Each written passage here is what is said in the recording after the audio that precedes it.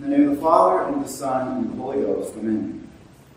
Dear faithful, after the crazy events of this past year, who among us is not longing for peace? Who among us is looking for order? Who among us is looking to reestablish harmony in our life? Today's liturgical celebration of the Holy Family is just the answer. No matter where we find ourselves in life, no matter if we are at the beginning, middle, or the end, single, married, or religious, rich or poor, we see the Holy Family before us to inspire us, to comfort us, and to strengthen us.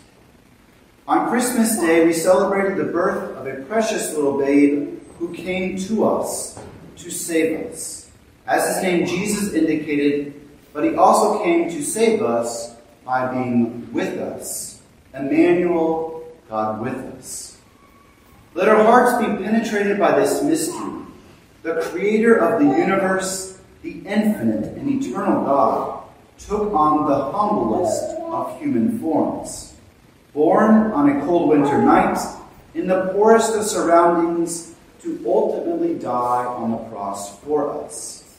To correct a mistake that we made and that offended the infinite God. If we are penetrated by this mystery of the Incarnation for our redemption, we would never have any problem forgiving anyone anything. It was in the divine institution of marriage that the first sin of disobedience was performed. But today we celebrate that Christ came to restore the family, to redeem it, and to elevate it to an even greater level. Such is the mercy of God that he not only pardons the sinner, but he even brings the sinner to an even greater union with him than before. In 1892, when he saw the family being attacked, His Holiness Pope Leo XIII issued the brief Neminem Fugit, which sought to continue increase in devotion to the Holy Family as a remedy to the attacks of modernity on this divine institution. He began by explaining why God chose to come to Joseph and to Mary. Quote, God wanted to show to the world the august spectacle of a family which was known to be divinely instituted, that therein all men might behold a perfect model as well of domestic life as of every virtue and pattern of holiness. For such indeed was the Holy Family of Nazareth. St. Paul then chimes in the verses following today's epistle. Wives, be subject to your husbands as it behooveth to the Lord. Husbands, love your wives and be not bitter towards them. Children, obey your parents in all things, for this is well-pleasing to the Lord. Fathers, provoke not your children to indignation, lest they be discouraged. To disrupt God's plan, the devil first sought to reverse authority, and thus tempted Eve in order to subvert Adam. To restore order, God chose to restore the roles in family to their proper harmony. Thus, not only did God become man, God became man subject to humans, subject to Joseph and Mary. In today's gospel we read, and Jesus went down with them and came to Nazareth and was subject to them. God was subject to human parents to show that knowledge, power, holiness, etc. does not exempt us from obedience to human parents because their authority comes from God. Actually, in the Holy Family, personal holiness was inverse in regards to their subjection. Jesus was subject to Mary and Joseph, Mary was subject to Joseph, and Joseph was subject to God. Though Jesus was and is God, he was still subject to them. Though Mary was the mother of God, she was still subject to Joseph. Joseph is called the just man in Holy Scripture but he was never considered in tradition to be holier than Mary, and yet she was subject to him, as evidence that the angel appeared in the dream to Joseph to have his family flee to Egypt. Christ came to redeem the family, but he also chose St. Joseph and the Blessed Virgin Mary to be the model and pattern for every family. Pope Leo XIII states, "To all fathers of families, Joseph is verily the best model of paternal vigilance and care. To fathers is given the duty of looking out for the common good of the entire family, spiritual and material. Men are called to be protectors. St. Paul says to men, 'Husbands, love your wives as Christ also loved the church and delivered himself up for it.' The love of a father is a sacrificial love rooted in Christ's crucifixion. We live in a world devoid of true men who are willing to sacrifice for divine beauty, to sacrifice to protect divine beauty, and to defend virginity and chastity.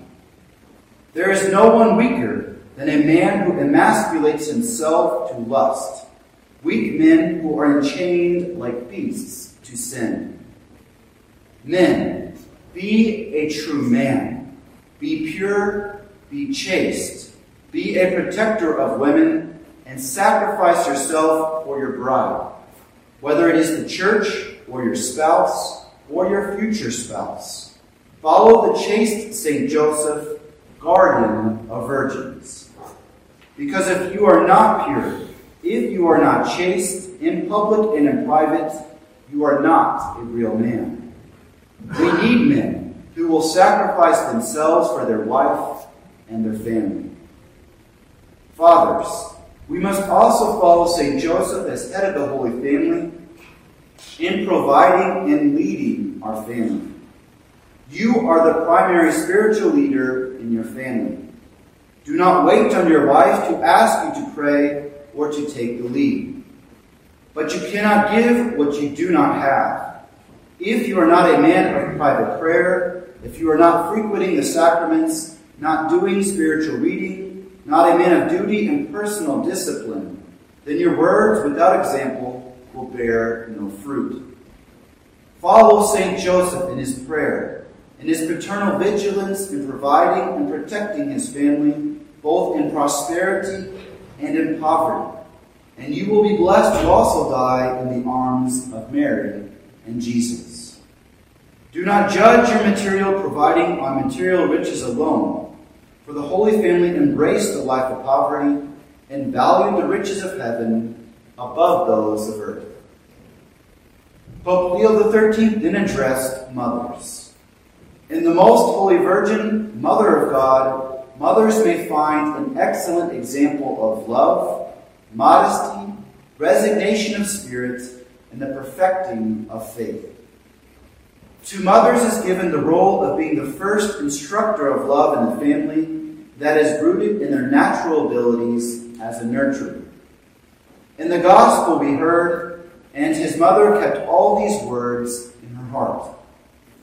St. Thomas Aquinas says that Eve was taken from the rib of Adam, that is, that which is closest to his heart, to show the union between man and woman. Woman was not taken from his head to show his subjection to her like in modern feminism, nor was she taken from his foot to show oppressive domination like in Islam. A mother's place is in the home, but this is not to be viewed as a prison like feminists view it, but the home as the garden of life and beauty, the home as the school of joy, virtue, and faith. In a world lacking true masculinity, we also live in a world of revolution that seeks to subvert true femininity and maternity. St. Paul says, "Let women be subject to their husbands as to the Lord, because the husband is the head of the wife, as Christ is the head of the church. He is the Savior of his body. Therefore, as the church is subject to Christ, so also let the wives be to their husbands in all things. But what if your husband is a Catholic, no longer Catholic, or what if your husband neglects his duties? Do you still have to be subject to him? The I do on the day of your marriage was total, complete until death, for better or for worse, and not just I do as long as you do your job. The reality of Catholic women married to a non-Catholic husband was not foreign to St. Peter, who addressed to women, in this case, these words in his epistle. Likewise, you wives, be submissive to your husbands, so that some, though they do not obey the word of God, may be won without a word, but by the behavior of their wives, when they see your reverent and chaste behavior. Let not yours be the outward adorning with braiding of hair, decoration of gold, and wearing of robes, but let it be the hidden person of the heart, with the imperishable jewel of a gentle and quiet spirit, which in God's sight is very precious. So once the holy women who hoped in God used to adorn themselves and were submissive to their husbands, as Sarah obeyed Abraham, calling him Lord. And you are now her children, if you do right, and let nothing terrify you. It is the interior beauty of a wife adorned with grace and modesty that ensures peace and love in the family.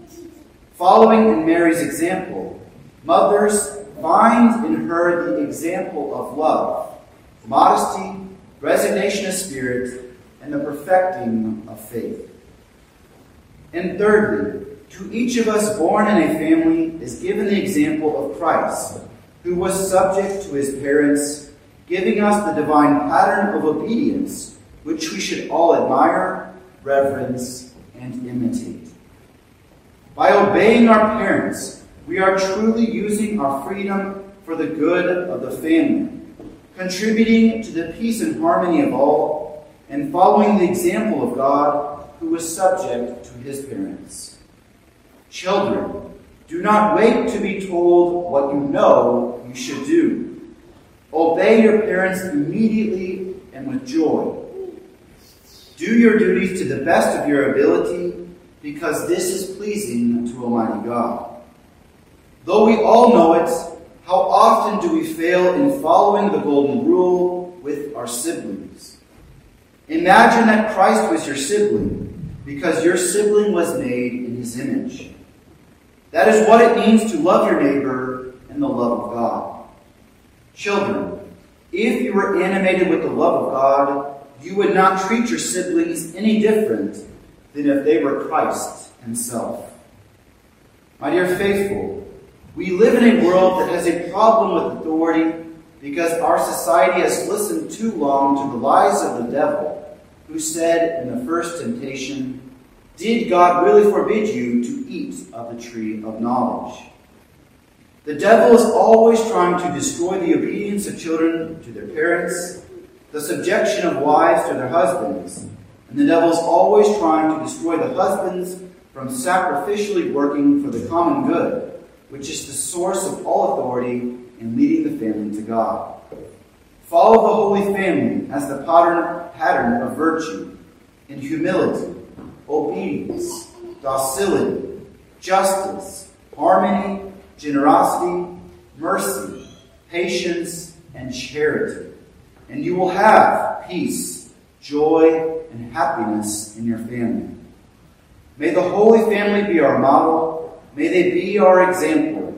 And may we strive to imitate their virtues so that we too can attain the reward of eternal life. Most Sacred Heart of Jesus, obedient unto death, have mercy on us.